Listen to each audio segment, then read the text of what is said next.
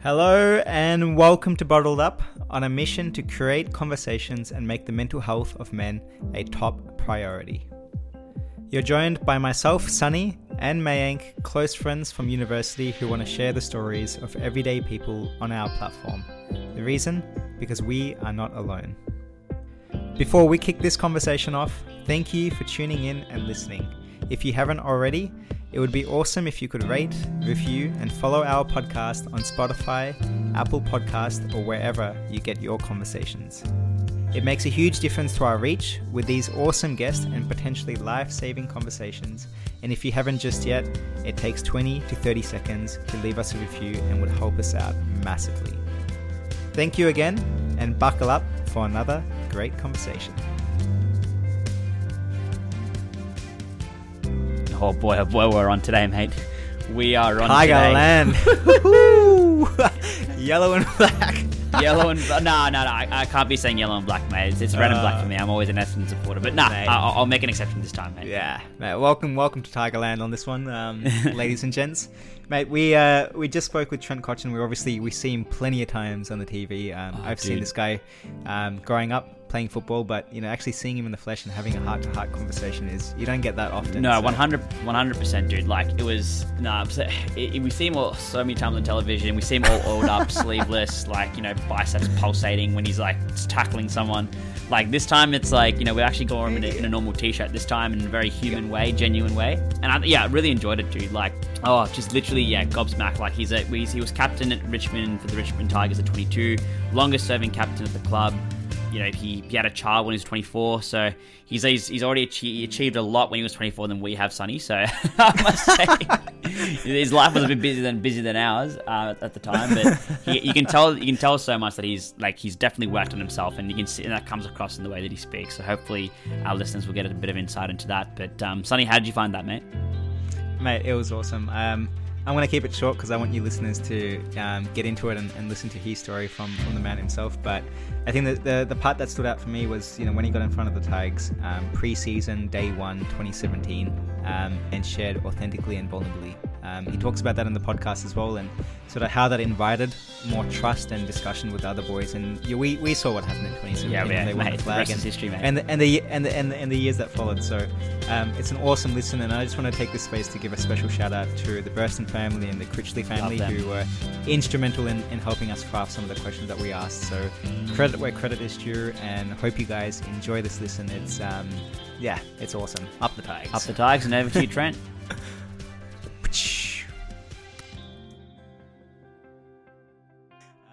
So let's obviously this opportunity has come about from bumping into you in a Richmond cafe, which I'm incredibly fortunate about. So I'm really happy I went out for that coffee at that time. I should probably, instead of working from home, might start working from the cafe and start loading around more Richmond cafes if if it gets me more luck. But speaking of bumping into people, often we start off these episodes with a pretty light-hearted but hopefully reflective question to kick things off, and it's a good test of whether you've done your homework and listened to some of our past episodes as well.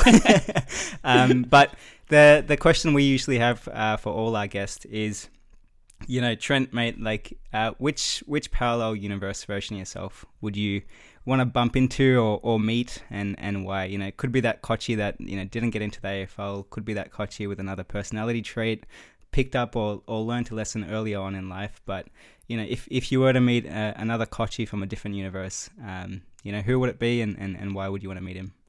Yeah, it is an interesting question. It's a good way to start. It's deep. I think for me,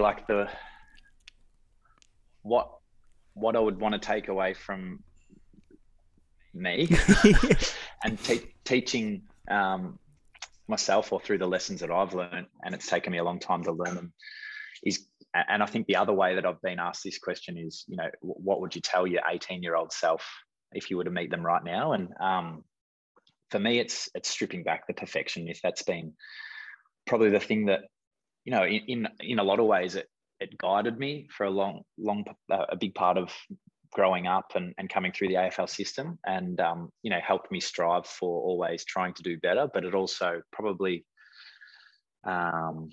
held me back in some ways with regards to putting additional pressure and expectations on myself that were unhealthy. And I think, we look at the community today and we're forever comparing ourselves to others rather than actually comparing ourselves within. So I think if I could teach myself that at a very young age, and it's probably something that's typically hard to learn at that age, but if I was 18 again and I was given that tool, I think it would go a long way to living maybe not a happier life, but definitely a healthier life. Hindsight's a beautiful thing, isn't it, sometimes?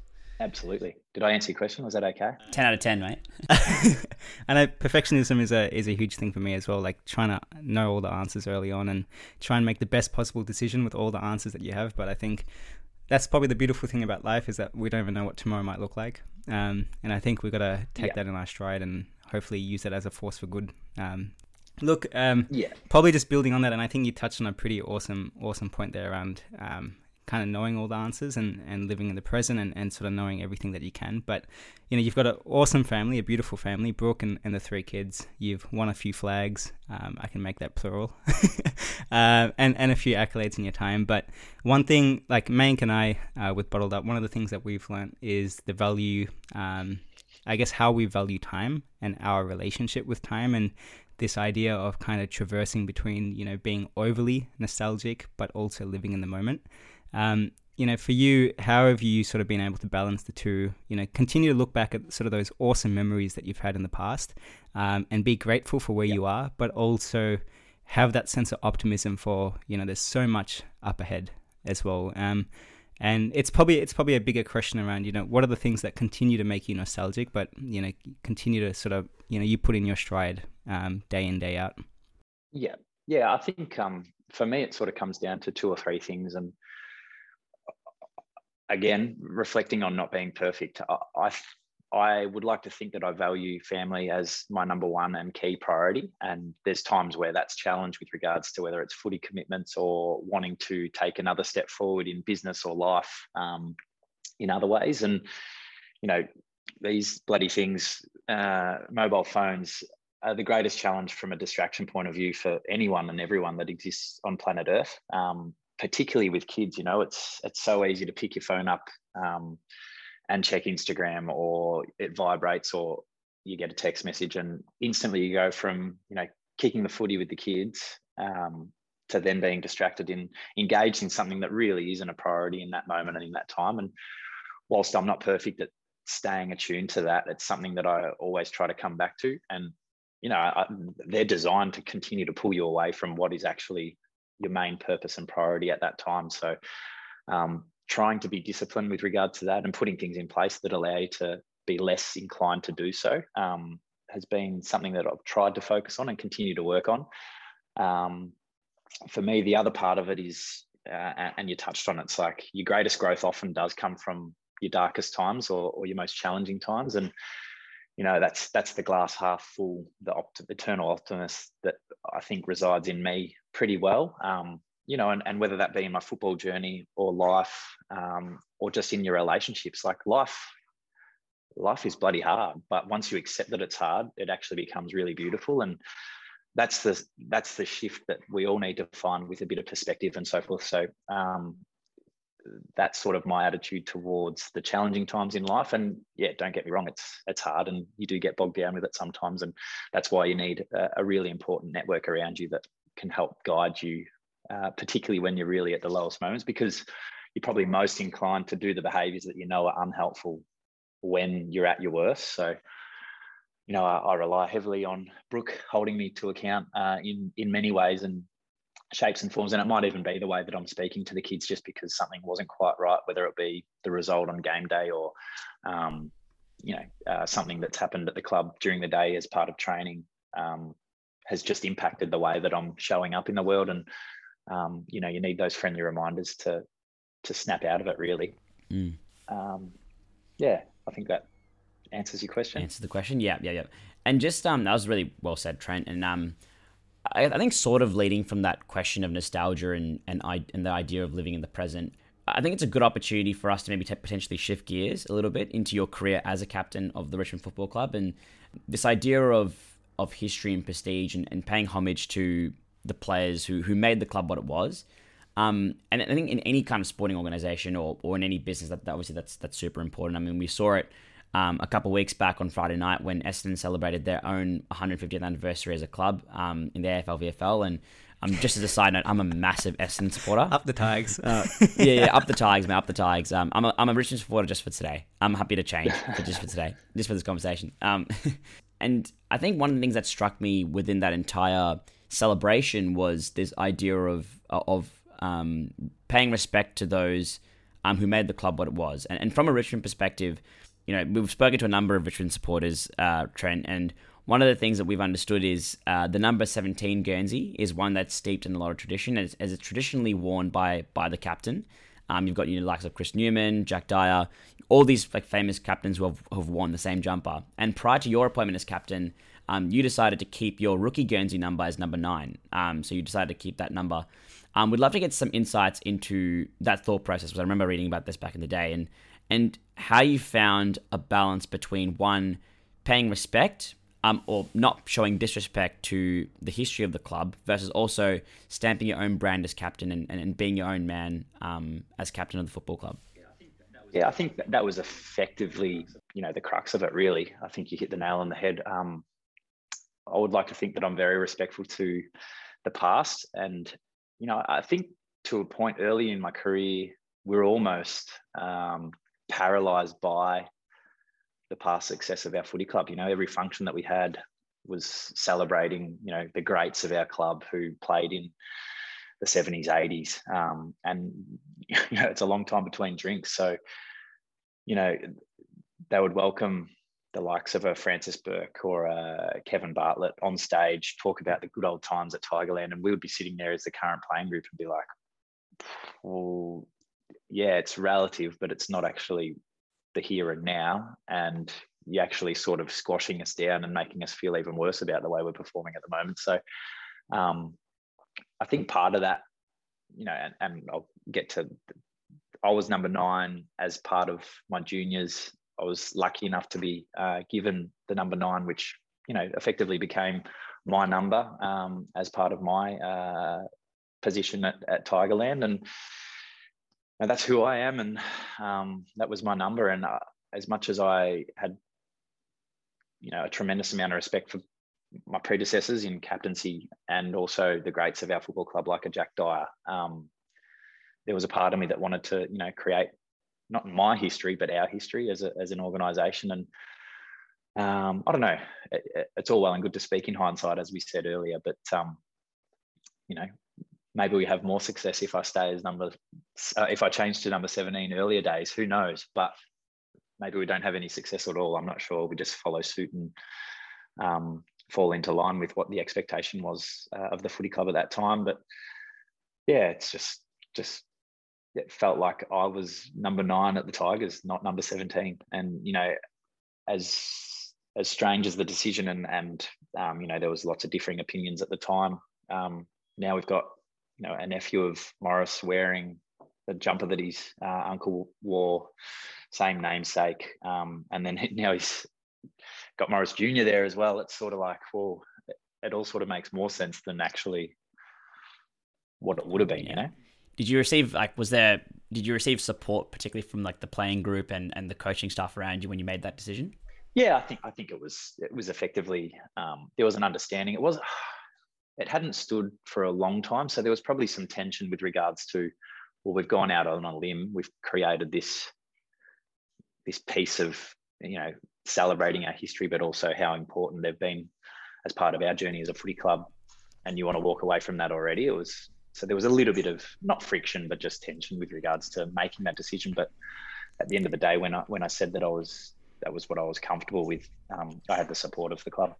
Yeah, absolutely. Very well said. And Trent, I want to take it back 2017, pre-season. And, you know, for you, like, I'm still in awe of, you know, how early on, you know, you were given the boots to, you know, lead Tigerland as captain at, you know, that pretty much the ripe age of 22. You know, many people Yeah, many people are still in uni, and you had your first kid at 24, and hopefully we do get a chance to speak a bit about your fatherhood, because I find it really admirable the way you speak about fatherhood and having 3 kids, before the age of 30, and balancing that with such a full-on career. But in the work that Mank and I do, where I guess in anyone's work, you're surrounded by so many different leaders, and you've got leaders that lead by courage. They want to sort of be the face and rally up the troops and get them fired up. And then you've got other leaders that are very cooperative and democratic. And you describe a moment at the start of the I think day one or early on in the preseason in 2017, where you sort of sat everyone down and you expressed your authenticity and vulnerability. And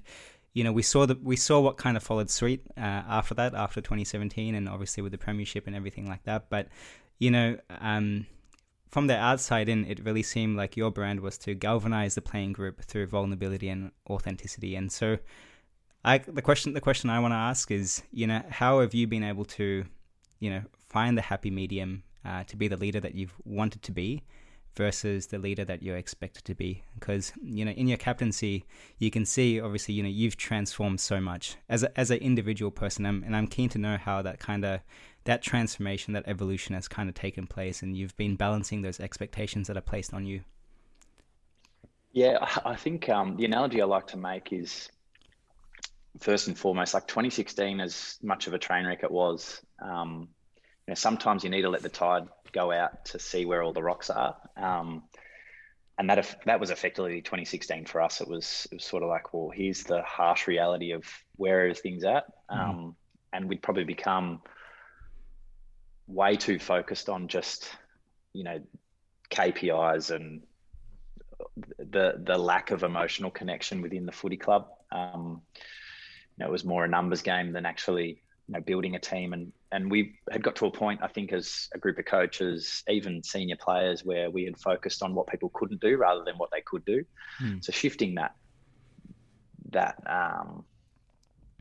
thought process and really starting to celebrate in what each individual brought to our footy club. And the way we drew it up was effectively, you got this, if we could create the most beautiful picture and then cut it up into a puzzle, every single piece complements something to create that picture, but it's different. So it's got different edges, it plugs in, but it meets somewhere. And that's how we sort of celebrated each individual within our organization, the way that it comes together to create that beautiful picture. And I suppose when I was lucky enough to be introduced to Ben Crowe, who is clearly going on and continuing to inspire the world in many different ways. And, I'm not sure what the journey would have looked like if I wasn't lucky enough to meet Crowe and learn, take away a whole heap of the wisdom that he's taught me to date. And I continue to learn every single day, every time that I speak to him, and the direction that he points me as well. But I think for me, I was trying to be,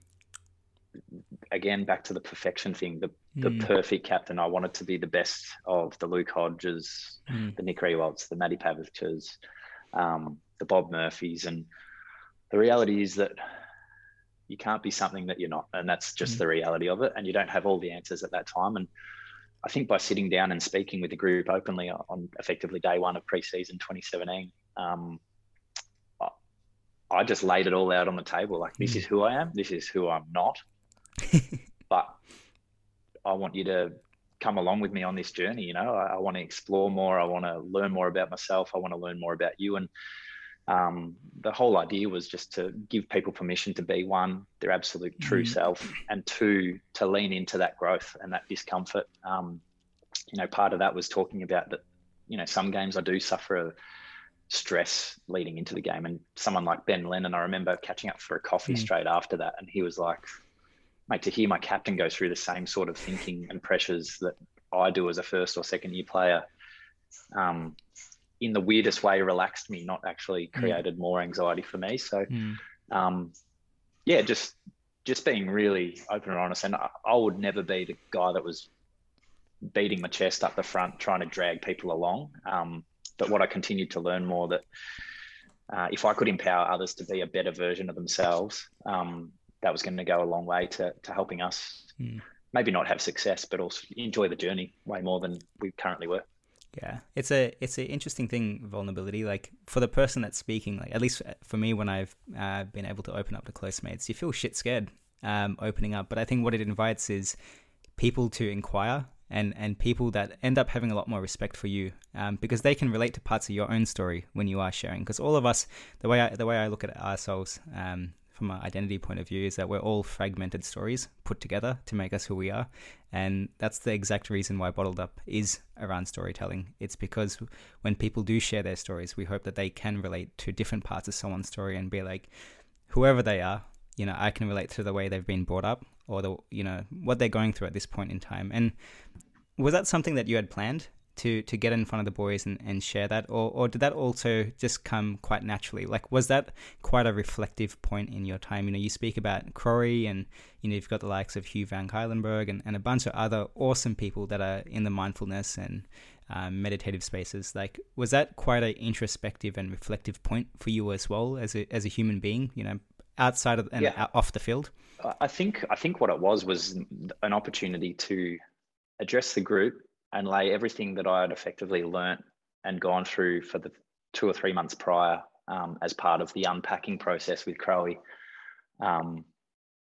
in raw. And like, I remember probably the week leading up to being back at the club and doing it, like we had put a plan in place and knew that it was going to be part of, you know, kickstarting the pre-season. But I was so shit scared. So every night I would go to sleep with some sort of anxiety, stressing about how, you know, because clearly when you're going through it, how it sounds in your head and how you end up presenting it is never, ever the same. But the beauty of that is that no one actually knows what you're supposed to be saying anyway. So you need to let go of that as well. But aside from the shit scared, I was super excited as well. So it was like this weird balance of, God, like it genuinely set me free. That was what was so, and Crowe kept saying it, and until I did it, I was just like, my God, like just letting all that out was like a huge weight had been lifted off my shoulders. We talk about taking the mask off, but then also the flow-on effect and giving people permission to do exactly the same. You know, Dimmer introduces the Triple H sessions, which is around your hero, your highlight, and your hardship. Again, as you were saying, it's like that vulnerability then opens up the door to having more curiosity and questions, and that builds connection, and then that helps with culture. And, you know, particularly in our male environment, and clearly that's both male and female these days, but it's not something that was the norm, you know. It was seen as weak. It was seen that you couldn't cope, you lacked resilience. So yeah, it was quite transformative in the way that we thought about things and approached things from there on. Yeah, it's a really interesting point you make there, because I think what's kind of unspoken, particularly when someone does share their own vulnerabilities, that it actually creates a sense of trust amongst people within a team, and not just within, I guess, like when you shared within the Richmond Football Club, but also just in life in general. I was actually watching a documentary on how the Navy SEALs operate, which is obviously one of the most high performing teams on our planet. And I was watching a documentary on how they select a particular candidate, and the way they explained it was, on the y-axis they've got someone who they can trust, and on the x-axis they've got like their performance level. And one of the things that they found was that for the Navy SEALs, a selector would rather have someone who is of high trust and low performance than having someone of high performance and low trust, which is like super interesting. And I'm not too sure if you've seen the show at all, but the SAS Australia, I think it airs on like Channel 10 or something. But essentially, as part of the SAS qualification, the candidates needed to share their most vulnerable moments of their life, and it's actually a great way to build trust, and it's a super progressive form of leadership. Did you find that when you shared and became vulnerable with your teammates that you developed a closer connection with you and your teammates? Yeah, definitely. I think it broke down any barriers. You know, like one of the feedback that I always received as a leader of the footy club was, you know, we don't think you go out enough with the boys or drink enough and it's just like, how old school is this in the thinking? But it was ingrained in what was so important to successful clubs in AFL particularly, and I'm sure plenty of sports across the world. But and that was part of my speech. I'm not a party goer. I don't typically love to drink.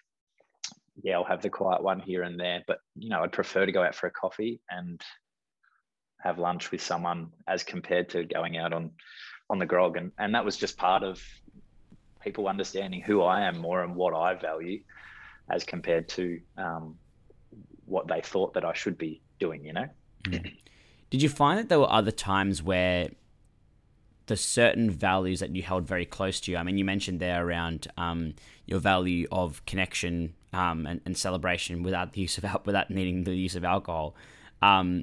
Did you find that that there were certain values that you held close to yourself, but that didn't really align with the club or just with the AFL in general? And I guess, how did you stay true to your own values during those times where people could see that misalignment? Yeah, I think it's a really good question, because we've probably touched on trust, and we've probably touched on empowerment, and alignment is almost the other phase of having a really sound culture. And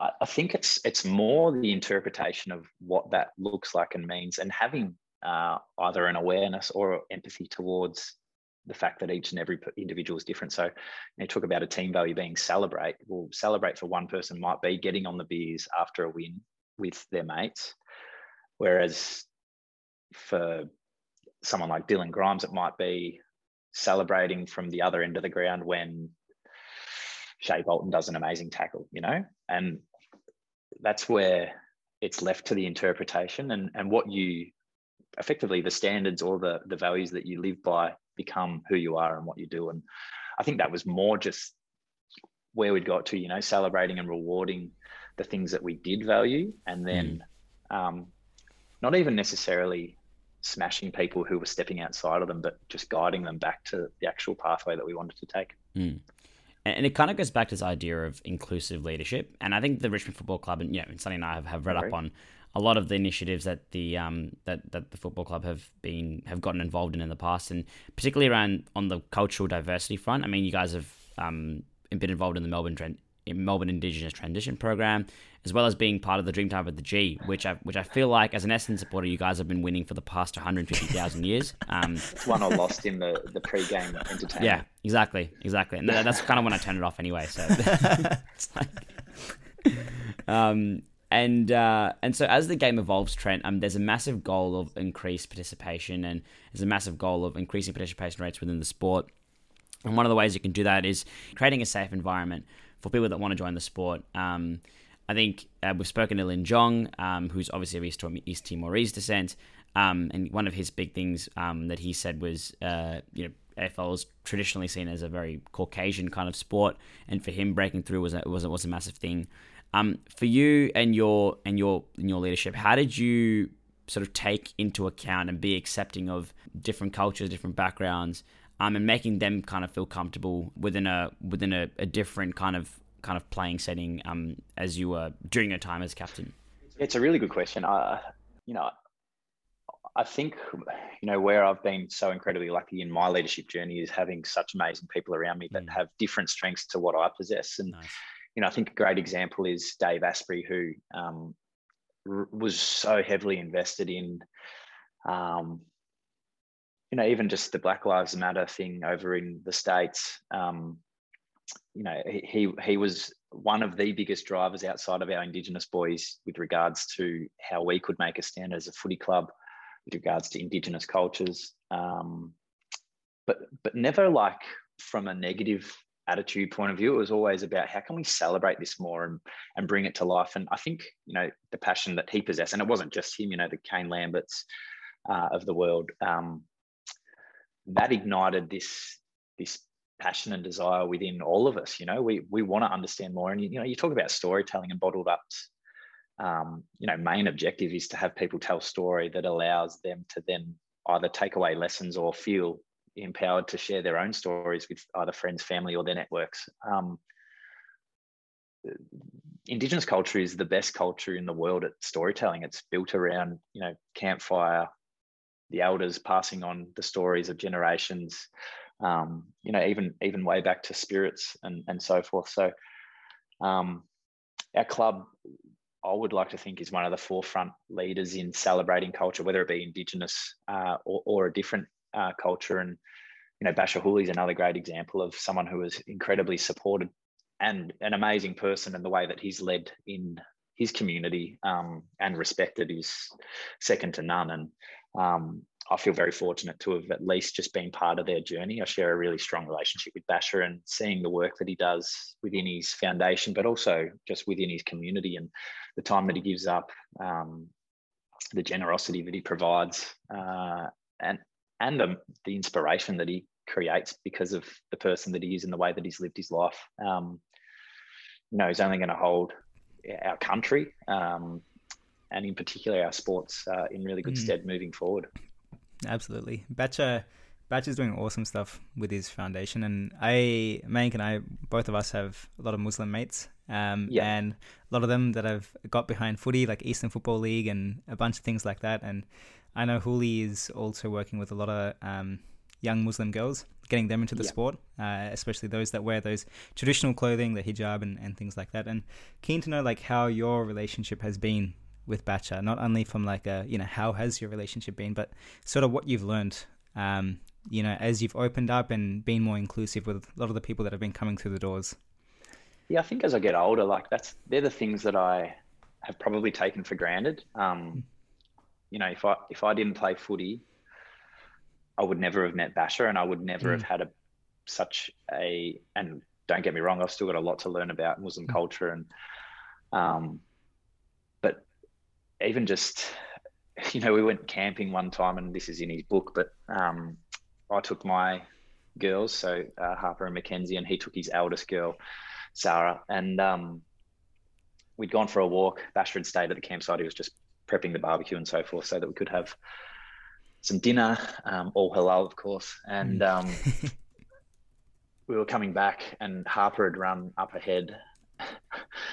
And it's the innocence that is like so beautiful, but they're the moments and the memories that you create. And she turned around and comes sprinting back. She's like, "Oh my God, Dad, oh my God, Basher has like fallen to his knees and he's headbutting the ground." And I'm like, what? Then I realized that it was time of prayer and he was praying.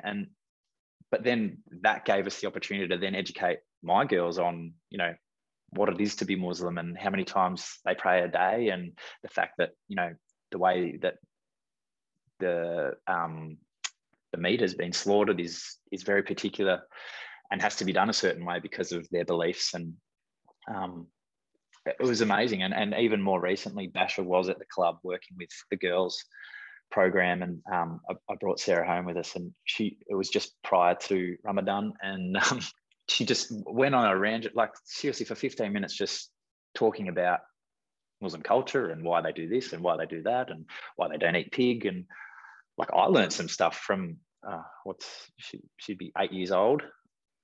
My daughter's sitting there just soaking it all up, asking questions. And no, I think that's the beauty of sport. It brings people of all different kinds of shapes, backgrounds, and gives them a platform to talk about these things. And I think that's what, I'm really proud of as being part of the Richmond Footy Club. And I don't know what goes on behind closed doors at other footy clubs or other sporting organisations, but I would like to think that it's a place where people feel really safe to talk openly and honestly about anything and everything. Absolutely. I know Batcher Hooley himself loves his fishing, so hopefully there was a BCF, mate, BCF.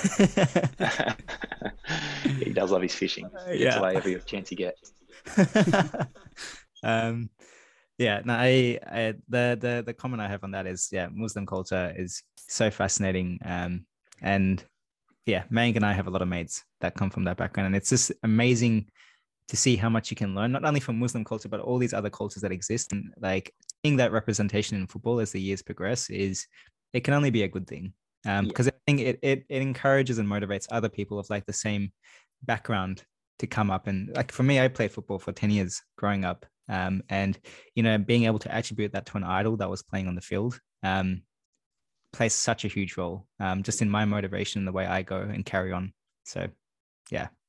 Absolutely. Yeah, and I think for me, like I don't necessarily attach or follow a particular faith, but for me, what faith is living life to a certain set of values. Now you can establish them yourselves, or you can follow the path of people who have created it for you prior, or you can do a complement of both. And the more we can get people living true to their values and have a purpose, the world's going to be a better place.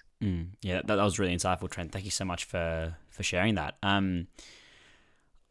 I guess one of the things about being in a big football club is around this idea of noise, and whether it's good noise or whether it's bad noise, it can have a different effect on different people. I was actually watching the Footy Show recently, and one of the things that Kane Cornes always says, and he always criticizes Essendon players for this, but as an Essendon supporter, I always see what comments he's writing, but I always see his comments around Essendon players like smiling after a game when they've lost. And in a sense, a lot of footballers, not just by Kane Cornes, but by other footballers as well, like ex-football players, they're often criticised for not caring about their own performance if they're kind of seen smiling after a tough loss, and it kind of goes against like that old school value of showing absolutely no emotion and being absolutely distraught after a game. We'd love to know, how do you know as a leader if someone is fully invested and cares about the success of a game or a meeting, even if they do have a bit of a joke or have fun around after a serious game or a serious team meeting? Yeah, that's a really good question. Firstly, can I just suggest that you don't watch the Footy Show nor listen to Kane Cornes, because as an Essendon supporter, I reckon that'd be pretty painful. So painful. But I also understand that he has a role to play within the football community. Of course. And he does upset the apple cart, as Rancy would have said a long time ago. Yeah. Quite often. But I think for me, it's like it depends how you define success first and foremost. Like for us, on a week-to-week basis, there's clearly a game that defines particularly for our supporters, our members, and in the AFL world, whether you've won or lost, and that's success. But depending on the journey that you're on as a club, as an organisation, for North Melbourne at the moment, success might not be winning. Success might be executing the system and processes that they either worked on over the preseason or that week. There was some changes they needed to make, and not always focusing on the outcome. And there's times where you need to see that emotionally there's pain in not quite getting the result because you've worked so hard to get there, but you also need to celebrate those little wins along the way. Yeah. And at the end of the day, like footy is a game, and a game is created for play, to compete, and most importantly, have fun. And I think if you keep coming back to those three key things, a lot of the time you'll execute well as well, because when you're having fun, you're competing and you're playing, you're typically going to do pretty good things. But it's an interesting one. And I think that's where you need to have the awareness. And we always call it ears to the ground sort of stuff. Like if someone's genuinely taking the piss, clearly they need a whack. Whereas if someone's just trying to, just get on with life effectively, knowing that, often out of this loss, we're going to have a growth area that's going to really hold us in good stead moving forward, then why be down in the dumps for a day or two and really there was just no light at the end of the tunnel? Whereas coming into the club, even through last year and this year, because of how our perspective on football and what we were going to learn out of it, it was easier to maintain sort of a consistent level of energy and attitude and so forth. And clearly that'll be challenged at different times, and having 3 or 4 losses in a row is going to hurt more than just having one off game. But I suppose for me, it's like moving away from the outcome and your actions being reflective of that outcome, and more so the process. And are we actually executing on the things that we set out to do? Is that team just a little bit better than us at this stage, versus we stuffed a lot of the things we planned to do up? Yeah. For you, Trent, like obviously, being in the public eye, you've always got so many people that are wanting to chime in on absolutely everything. And, going back to that point earlier around being a captain, so early on at 22 and having your first kid at 24, like I can only imagine there was so much happening, off the field in your personal life. And, as much as, you're paying homage and dedication to your professional sport, Brooke and the family, they also take a pretty big priority in your life. And the question I have, and it probably centers, I hope this is not a long shot, but around like not always having all the answers, comes back to this theme of lack of control. And lack of control also plays a role in the way people have their opinions and always want to chime in on different things. But these things sometimes do just have a weight. Whether you're always hearing people chirping on like the side of the street or on social media or on the news. I'm keen to know, like, obviously that, there's always controversy that always happens. That's the wonderful world that we live in. How you kind of go about blocking out that noise, and also centering in, on what Mayang said earlier about going back to those foundational habits, those foundational routines, because sometimes there are just shit moments that exist. Keen to know, like, how do you kind of balance those? Yeah, I think for me, one of the greatest pieces of advice I got, I think it was from Brooke's dad, was opinions are like armpits, some stink, some don't. And every get him on time the I've podcast. that'd be intriguing. Listen to you guys. Every time that there's been one that I don't necessarily agree with, that sort of just springs into mind, and I have a little chuckle to myself. And I think for me, like, the hardest thing with having a wife, kids, and kids being at school now, is that those opinions go out there in the stratosphere, and I'm okay with them. I can deal with them. I can stay true to my values and live my life the way that I know I can. And that makes me be the best person that I can be. But a 5 or 6 year old kid saying it to my daughter at school is when it starts to really impact my life. And they have no awareness of that. And that was probably something that we had to come to terms with, particularly when our first child went to school for the first time, because it was like her whole world opened up to, golly, footy isn't just a job for dad, and it's not just where he goes each day to earn $1 and do what he typically can do okay. It became like people are obsessed with footy, and they wanted to talk to her because she's Trent Cotchin's daughter, and so that was a real learning curve for us. And you talk about the balance. It was really, really hard to get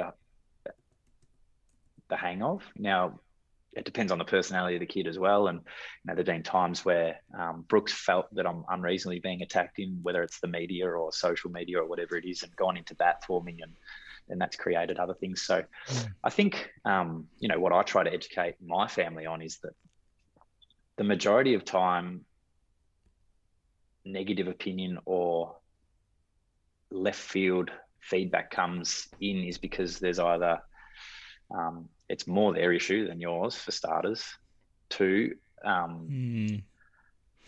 if we saw the majority of people that are behind a screen or Instagram feedback, I'm sure that we would probably brush it off and go, well, probably no value in that anyway. And then three, it's like, well, advertising and media is built on 80% being negative, not 80% being positive. And that's just the reality of the world. And people are drawn to clickbait and crap, and that's what sells papers and make people watch the news. So I think once you have a better understanding, and educating yourself on that sort of stuff helps you deal with it. But as I said at the very beginning, when we're at our worst is when we're probably most inclined to listen to it, hear it. And that's why it's so important in putting a really strong and sound support network. Like, you talk about business and having a board of directors in place. The reality is that you should merely see life as your own business, because that's what it is, but having a board of directors around you that can help guide you in certain facets of your life. And that takes time to build, and it takes time to know who and what can do that. I absolutely rate that. There's also the personal board of directors. That is, it's a huge thing. Anyways, Meg, I know you've got a question. No. I was actually going to say the same thing, Sonny. Actually, it's I think it's a very, very good analogy. It's actually the first time I've actually heard that. I'm not sure about you, Sonny, but it's definitely the first time I've heard that. And I probably will try and use it in future conversations. One of the things that Tom Boyd and Lin Jong have said in their conversations with us is one of the ways that they've tried to filter out noise, particularly that white noise and good opinions, bad opinions, is realizing, and of course community is important, but also realizing that we do live in an individualistic society in that journos, they have a job to do. They obviously have certain like KPIs on how many clicks they get and their attention and whatnot. And they need to do what they can to kind of put food on the table. And one of the things that, Tom and Lynn would do was to separate a person's job to who they actually are, much like how they wanted other people to view them. I mean, for Lynn's case, he wanted people to separate Lin Jong, the footballer, versus Lin Jong, the person. Same way, and that's one of the ways that he dealt with, dealing with journalists, realizing that they've got a job to do, they've got KPIs to meet, and more power to them. And it's kind of harsh in the way that it's kind of harsh, but it's I find that really interesting in the way that they kind of dealt with that. Yeah, certainly. I think it's definitely like it's a really valid point and something that the AFL can probably get better, and I assume a lot of other sports. Separating the person to the persona, like just because you play, and that's part of the education process for our kids. It's like, but you're famous, Dad. I'm like, well, I'm not famous. What I do for a living, people see as being an identity in the community, but who I am isn't actually that. Like, I'm your dad first and foremost, and that's what I value most. So helping educate people on that is really important. Even though it might sound a bit selfish here, Trent, but what would you want your legacy to be for your children? I mean, you mentioned them there, and as a father, as someone who's been through it all, what's the legacy that you want to leave your children when they grow up and I guess tackle the world of issues that are currently affecting them today? Yeah, it's a really good question, and it's probably something that Brooke and I talk about often, particularly at the opportunities where they aren't around. All you want to do is help create a world where your kids can thrive and live in a happy way. For me, it's really simple. It's about knowing who you are and doing the things that make you happy. And if you can empower them with the skills across life, but it goes probably deeper to what I want my leadership legacy to be at the Richmond Footy Club. Like, now having co-captains that are definitely different leaders to who I am, I hope that there's been some things that, the way I've led empowers them to either do something similar or take away the lessons and put their own spin on things, because it's forever evolving. And if we're not willing to adapt, you become extinct like mammals, animals, and people of the past. The greatest thing about the world is that it's forever changing. We're evolving, and if you're not willing to adapt and change with it, you'll be left behind. So having that growth mindset, I think Crowe might have said it to me once upon a time. He said, if you're not growing, you're either dying or dead. Yeah, that's very well said. Mate, these are absolute pearls of wisdom that have come out almost the last hour. And Trent, I know we've semi-severely gone over time, so massive thank you. We've still got a couple of things that we want to do. Obviously give you the space to talk about Posse Socks. You guys are doing some awesome stuff. First of all, Mank and I are pretty keen on our pair, and so we're going to be putting an order in quite soon. But then the second thing is so what does Posse Socks obviously mean to you, and how did it come about? I know you touched on earlier around journaling and that being a big thing, and I totally agree with you. Like, being able to articulate yourself as you write, as opposed to typing on a keyboard, there's just something there when you let out that emotion. What does it mean to you, and where do you hope to take it? Yeah, I think for me, a lot of the lessons that I learned through 2016 and what worked for me wouldn't necessarily work for everyone, but simplifying that and then finding a way to then empower people where it doesn't require setting an alarm and remembering to journal or whatever it is. It just becomes part and parcel of creating those habits.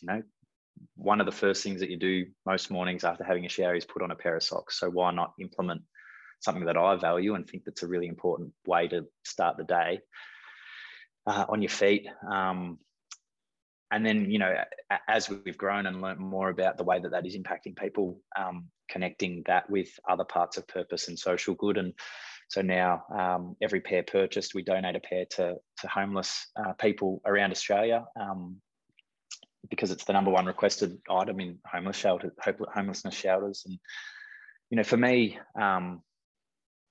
if Posy Socks impacts or has impacted one person's life, then to me, that's a success. But if we can have it impact the world in a greater way, and that's why we've extended it to launching Posy Schools, which again is around habit and creating those habits through education, but instilling those habits so that kids today have life lessons that they can carry forward and become big parts of the way that they work through challenges, building more resilience and living happier lives effectively. So, plenty of ideas and concepts and ways and means of going about it. We've just started wholesaling as well, so that's been really exciting, and a couple of really good partners that are helping us spread positivity through our Posy Socks, and then collaborations as well. So a few gym companies and so forth have joined forces to create their own sock, but then also contribute to social good as well. So really exciting. And as I said, it's been an opportunity for me to continue to learn, but also implement the changes I've made in my life, and hopefully empower people to do the same. Yeah, like absolutely. You guys with Bottled Up. You're doing Posy Socks with Brooke as well. How has that been? Kind of obviously you guys are lifelong committed husband and wife, but then also working on this venture on the side and building out Posy Socks. Like, have you guys been able to learn a lot more about each other, kind of entering this world of Posy Socks? Yeah, definitely. I think it's like being in a footy club. You have different strengths and weaknesses that don't always necessarily complement each other, and you have moments where there's disagreement and so forth. But what it does is allow you to have those better conversations that allow you to grow together. I'm a lot of the time it's me forgetting to do something, and I get whacked on the back of the head. But it's nice to have something that dives deeper to a sense of purpose rather than just selling pairs of socks. It was never about the commercial part of the business. We want to establish something that's commercially viable so that we can continue to grow and impact more lives. But right now the focus is on getting Posy Socks in as many people's hands as possible and spreading positivity that way. You need gloves as your new range. Oh, yeah, it's actually not a bad idea for winter. All right, done. Talk to yourself. Talk to yourself. Talk to the hand. Yeah, like that. I love that. I think it's a really, really, really subtle and a really original way of, I guess, inculcating those positive affirmations into your own life. And I think it's a really, really smart way of doing it. I was speaking to Sunny before about this, and it was just I cannot wait to get my own pair. By the way, I'm definitely gonna purchase a few. And firstly, thank you so much, Trent, for donating your time to us today. One of the, like Sunny mentioned before, one of the big visions and one of the big missions of us, of how we sort of see putting change into the world is if someone donates their time to us, we can then take that donation of time and put it out there in the world, and hopefully someone can resonate with it. And you've now become part of our family. You're part of the Bottled Up family now. So we're not the biggest, baddest thing in the world, but it is. It will be. Yeah, it is really, really, we're really appreciative of you taking the time out of your day to chat with us. Now, what we normally do to round things off, we do have a bit of a fun rapid fire questions, just in case people haven't known you for the past 45 minutes.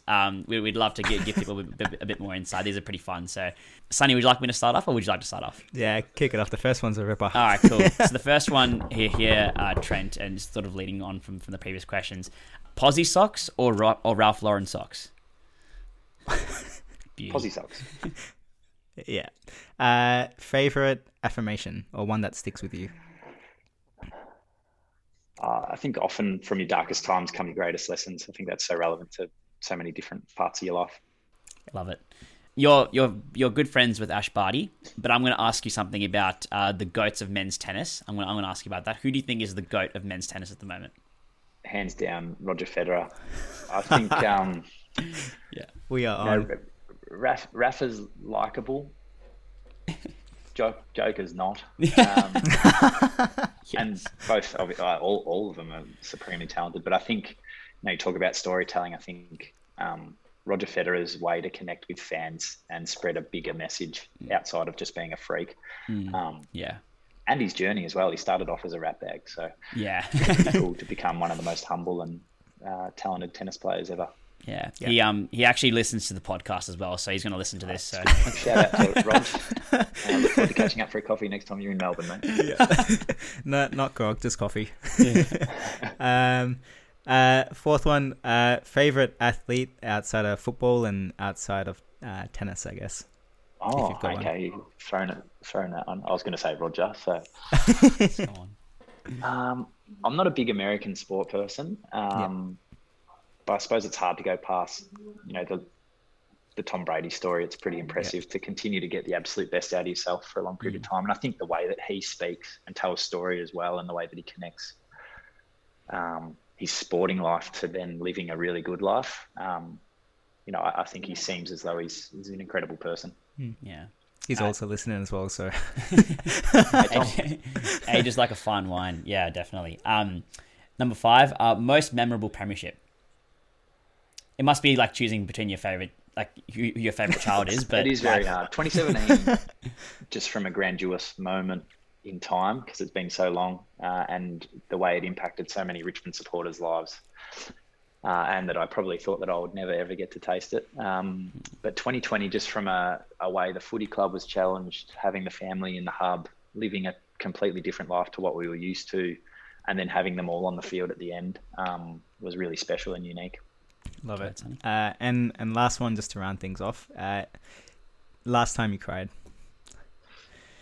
Last time I cried, well, we watched a movie last night that was Frozen. A little bit emotional towards Frozen. It wasn't Frozen, but I think gone are the days where it's not okay to cry as a male. Like I reckon I only ever saw my dad cry twice. My whole life really, and there's been plenty of times I've shed tears, whether it be with Brooke or Dimmer even, as two alpha males in a football organisation. So I strongly encourage it. It's good for the soul. Love it. Good for the soul. Love it. Mate, I absolutely love this conversation. Thank you again. Anything else you'd want to end with? Posy Socks will chuck it in the show notes on Insta, LinkedIn. I've seen it pop up a couple of times on LinkedIn.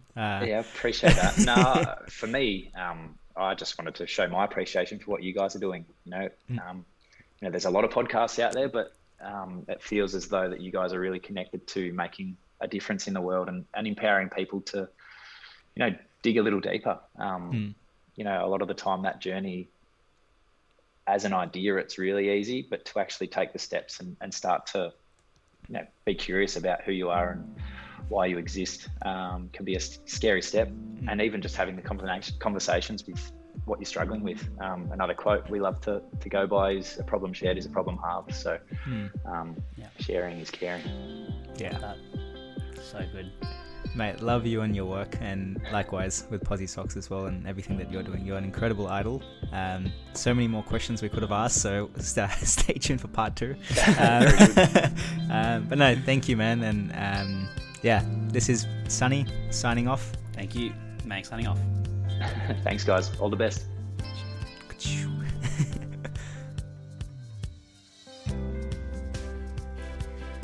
And that's a wrap for this episode. If you're enjoying our conversations, please help us out with a quick rate and review on Spotify and Apple Podcasts. All the conversations are recorded in video, so check us out on Instagram and Facebook at our handle @BottledUpOz. Drop us a comment or a message if any of these conversations resonate with you, and most importantly, please share this podcast with anyone who might need it. So as always, this is Bottled Up. Thanks for being part of our family, and see you next time.